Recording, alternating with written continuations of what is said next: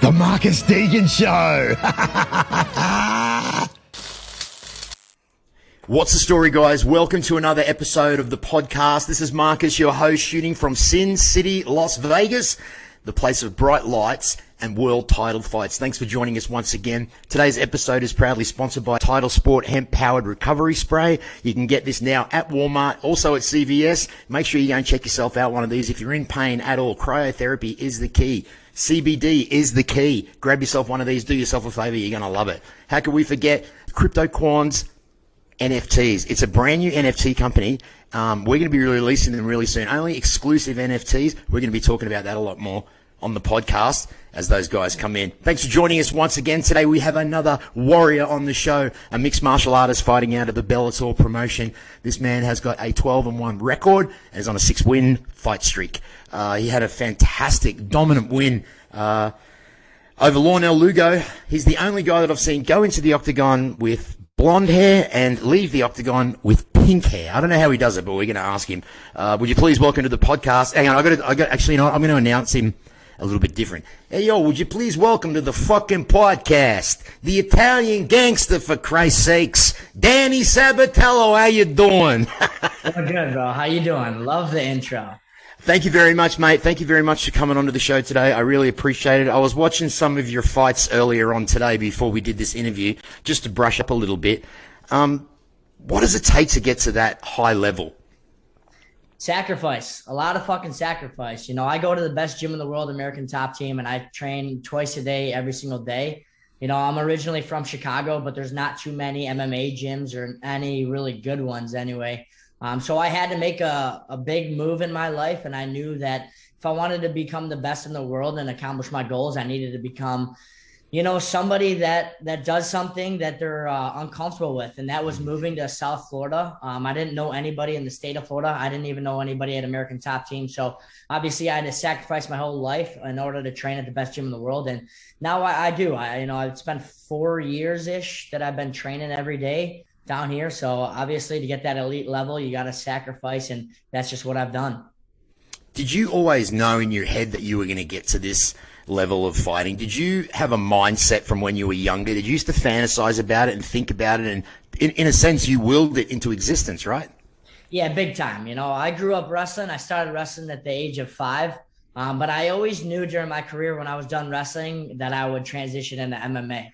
You know, and it was even tough during wrestling days that I really just wanted to kind of stop that and just start fighting. But I know I needed to keep a level head, and I went to Purdue University, wrestled in the Big Ten, and after that was done, I realized that, you know what, fuck this. My sights are just totally set on fighting.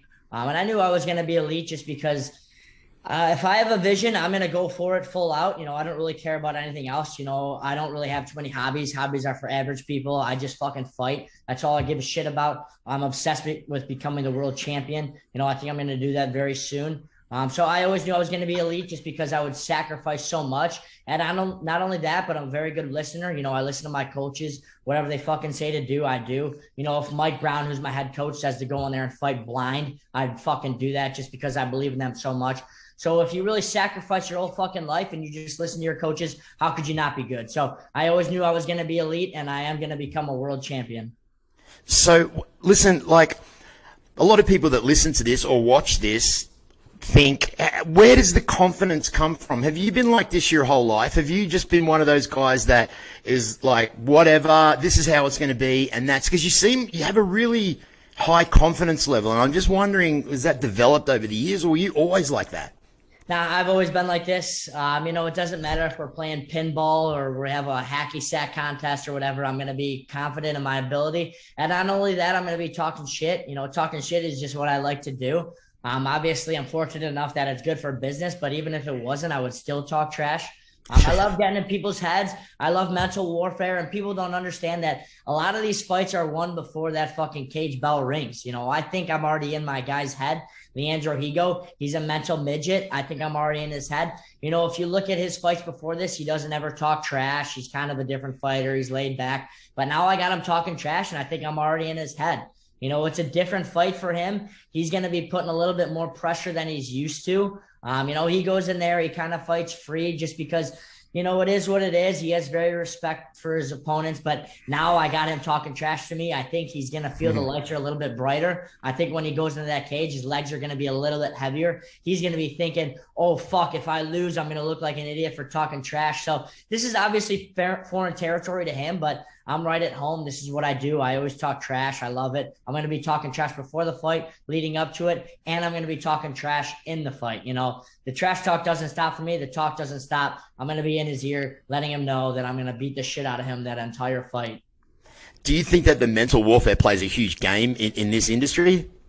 100%, because a lot of this is about cardio, you know, especially with this fight coming up. Yeah, it's 5 rounds. You could get tired if your central nervous system is jacked through the roof. You know, if you go into that first round and into that cage and you're already tired and you're nervous and you're sweating and you're just freaking out, you're just a tense ball, man, you're going to get fucking tired quickly. And when usually are people talking trash, they feel a little bit more nervous, but I've been talking trash my whole life. You know, it's not going to make me any more nervous. It's not going to do any damage to me. I'm going to be fucking going head to tail through the fucking whole fight. You know, 25 minutes is a long time.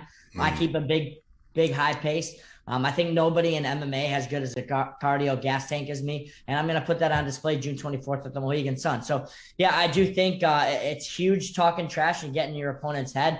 You know, obviously in boxing they used to do it all the time, but yeah, I think I already have this fight won, and the opening bell hasn't even rang. It kind of reminds me of the way that you're speaking of when Conor fought Aldo. Aldo was undefeated at the time, and then Conor came in with all of this mindfuck stuff that you talk about, and the guy was defeated before he even stepped into the octagon. Yeah, 100%. Because even if you look at that fight, you see Conor is just so loose. He's wagging his arms and legs around, and Aldo is just so tense, you know. Yeah. And you could just tell when somebody's tense, and that's something you do not want to be in that fucking cage. If you're in the first round and you're throwing everything you can because you fucking hate the guy and you just want to kill him and murder him, that's actually when it doesn't work out in your favor. You expend a lot of energy and you get tired very quickly. So I am hoping that he does want to kill me. My goal in there is to have him want to fucking murder me. So he expends all that energy in the first round, and then I just fucking play with him. I slice him open. You know, in this fight, I got a goal of giving him between 23 and 29 stitches on his face. You know, I want to give him scars for the rest of his life. That's just how it is. I don't fucking like the guy. He misses weight all the time, and that's something that I don't put up with, is weight miss. He's missed weight actually his last 2 fights, and even before that he's missed weight. So I got to fucking punish the guy. You know, this isn't a fight where I want to go in there and finish him in the first round. This is a fight where I want to fucking torture him. I want to make him bleed all over. I want my blonde hair to turn red again, and I want it to be very fucking exciting. So let me just get this right. Once you beat Leandro Hugo on the 24th, then you fight for the interim championship against Rufion Stotts. Now, he said something recently about you in the press. I'm not sure if you heard it. He said that you're good on the ground, but you suck on the feet. Did you hear that? Yeah, I heard him say that. He's an idiot.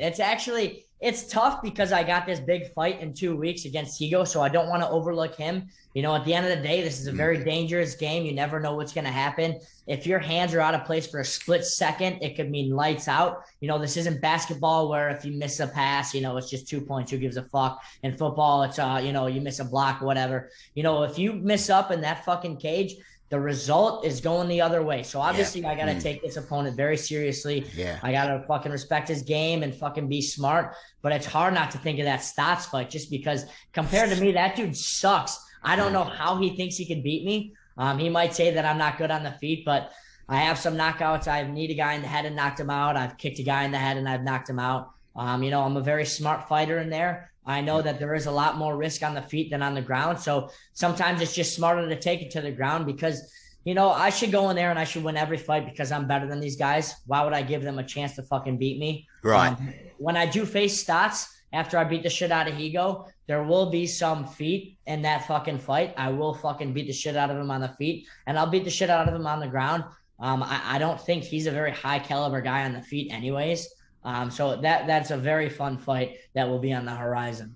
So that gold will be strapped around your waist very, very shortly. I'm sure that you've already envisioned it and seen it in your head, which is a great thing. Mindset, once again, is great. When you go into these fights, as you said, you know, it can take 1 second and you can fuck things up and it can go the other way. Do you always stick to the game plan, or when you go in there, you just freelance it? A little bit of both, because you do want to go in there and you have a game plan, because people have different backgrounds. Obviously, there's positions and territories that I want to get to, but you don't want to have too heavy of a game plan, because a lot of times things aren't going to go according to plan. And if it skews away from that, you can't freak out. Obviously with this fight, there are positions I want to get to, and we do have a little bit of a set game plan, but I'm so much better than the guy everywhere that if the game plan doesn't really play out how it does in either the first round or the second round, it's fine. Don't fucking lose your cool, keep your composure, and just do what you do. And that's just kind of how I fight. I don't really have these set, visions. Oh, fuck, like if I don't take him down, I'm screwed. It's more so of look for the takedown if it presents itself. If it doesn't, that's fine. This fucking Heger guy sucks anyways, and you can bash his brains in on the feet. But obviously, you can't lose your cool if things don't go according to a plan. Obviously, this is 25 minutes, so that's a long time. It's going to be key for me to keep my composure and just keep the pedal to the metal, keep the gas tank high. I'm going to get this fucking guy dog tired, and he's going to fucking expose himself. At one point in this fight, he's going to want me to finish him and take the easy way out, but I'm not going to do that. I'm not going to finish him when he wants me to. I'm just going to fucking play with him. I'm just going to fucking torture his fucking face and just beat the shit out of him. So, yeah, it's going to be a very fun, exciting fight, and I can't wait to just toy with him in there. So obviously you have an Italian background. So how do you go during weight cut when Nonna is cooking all that food? You have to. Dude, it is brutal. To me, the hardest fucking part of fighting is cutting the weight. Right. That's what I would think. I would think that would be the hardest part. Dude, it's so tough, especially like not even just the food, but like that last day when you just want a sip of water or you want just a fucking ice cube. But you know what? A sick part of me kind of enjoys it, because when I'm not cutting weight, I feel like I could enjoy the stuff more than people that have never cut weight. Right. Sometimes when I'm just drinking at a fucking cold drinking fountain, I think to myself, holy fuck, a weight cutting me would die to fucking have this. So I think I do enjoy it more than other people that haven't fucking cut weight in their life. And I think that is a benefit of people that have trained in combat sports and actually had to make a weight class. I think they enjoy the little things just a little bit more. And I do, I take full advantage of when I'm not cutting weight to fucking, be like, holy shit, you know what? This water is fucking great. But that's what makes fucking wrestlers crazy and these fighters fucking samurais, just because we got to go through that. We enjoy the little things. All these spoiled fucking brats, these guys in Hollywood, they don't fucking understand that. Like this water, they take everything for advantage. Fighters, we fucking enjoy the little things. Does that upset you when the fans, because we all know that mixed martial arts fans, they're very, very critical. They're very, very opinionated. Probably, 95% of them have never stepped into the octagon or done a weight cut like you said. Does that aggravate you that these guys can say, oh, he sucked, when they don't really realize the 3 months prior to that? Yeah, most MMA fans are fucking idiots. I try not to put too much stock into it.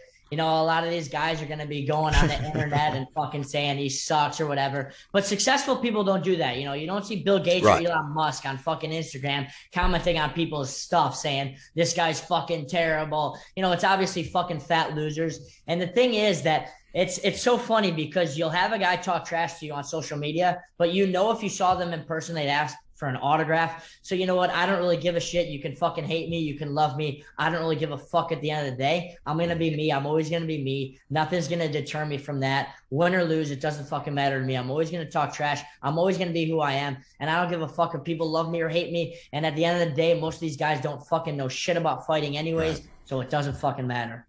Now, I mean, obviously, you want to have a legacy and you want to improve your fighting in there. You want the world to know that you're the best. Is money a big part of it as well? And if it is, are your sights on the UFC, or are you completely happy at Bellator? Yeah, I'm not a big money guy. I mean, obviously the money's nice, and this $1 million when I win it is obviously going to be great. There's a lot of fucking things that I could think to do with that. Most of which include a yacht with fucking models on it. But obviously I could fucking do that right now if I wanted to. So the money, I don't really care too much. And honestly, legacy, I don't care too much about. To me, it's just about going in there and fucking having fun, because, fighting to me, I just fucking love it. It's all I care about. And if I'm having fun doing this fucking fighting, then that's all that really matters. People say that when they're dead, they want their fucking name to go on for years. But it's like, dude, you're fucking dead. Who gives a right. It doesn't fucking matter. You can't enjoy it anyways. So to me, it's just fucking have fun, be successful, fucking get that strap around that waist, be the best fucking fighter that there is. And that's all there is to it for me. And in terms of the UFC, it's hard to predict the future. I'm very happy with Bellator. They run a fucking great promotion. Yep. Honestly, if it were up to me, I would stay in Bellator my whole career. But obviously, it's hard to tell, with money and, obviously contracts and stuff like that. You never fucking know. But if it were up to me, I would stay in Bellator forever, and I would be that fucking Bellator Bantamweight champion for a long fucking time. And, the good thing about right now is I think when I do win that strap and I get that Bellator Bantamweight strap, I think it's going to be people recognizing I am the best bantamweight on the planet, just because Bellator Bantamweight division is so stacked. Yeah. I put it better than any other division. So, the UFC isn't really something that's on my mind right now. I love Bellator and I want to fight for them for a long time. Fair enough. Who is some of the people that you look up to in the sport? Who's like your idol when you were growing up? I don't really have idols. I didn't really have too many people that I didn't know that I looked up to and, kind of mimicked or like wanted to be like. It was more so like, I don't fucking know them. They don't give a shit about me. So why would I fucking care about them? I have 2 older brothers, Joey and Vinny. I looked up to them a lot. My older cousin, Mikey. So obviously I got people close to me that I look up to. But it was always people that I knew, not these superstars like Babe Ruth or, who gives a fuck. They don't give a fuck about me. Who gives a shit? So it was mainly just family and close friends that I would look up to.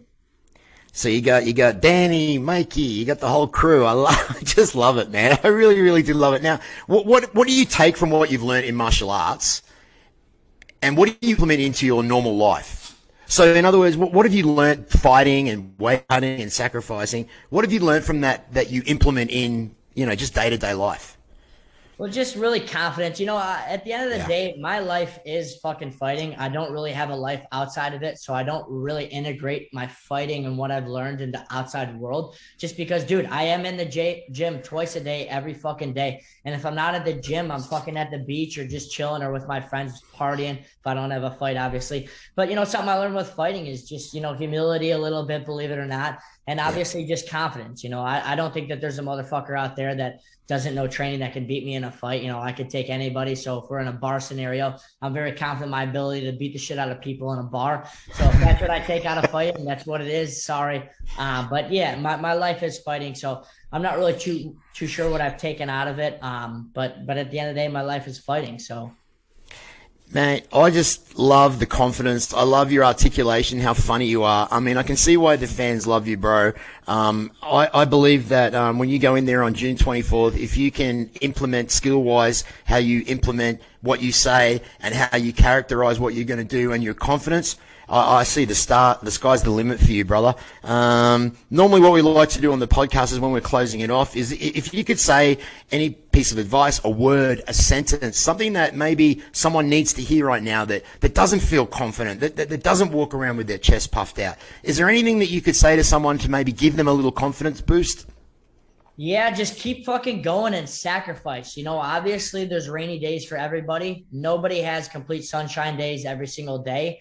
And very successful people have had bad days just like you're fucking having. So just fucking go through it. It's going to suck. A lot of people say that, it's fine. It's not that bad. You know what? Sometimes it is going to suck. It is going to be bad. Sometimes there's not going to be a motivational quote to get you on your high horse. It's going to fucking suck. But if you keep going through it over and over and over and sacrifice and sacrifice and sacrifice and keep going, it will get better. And then you'll live your fucking dream life.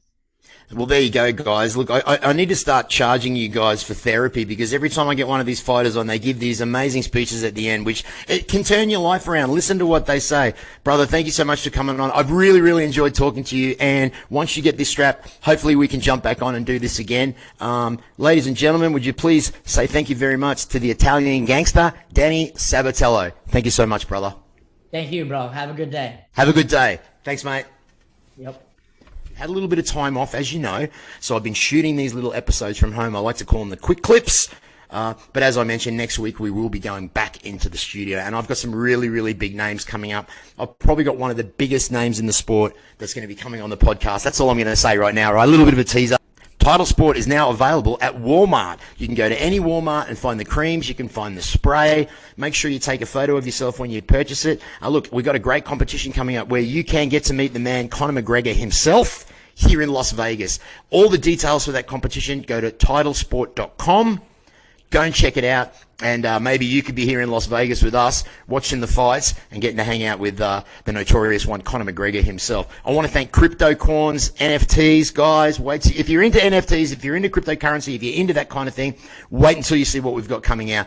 We've got some of the, very exclusive NFTs, and that's about as much info as I can give you right now until I can show you one right here in the camera. But I just want to thank those guys for coming on board, and it's great to have you in the team. Well, that's about it. Lots more coming. Thank you very much for joining us once here again on the podcast. This is Marcus. Take care.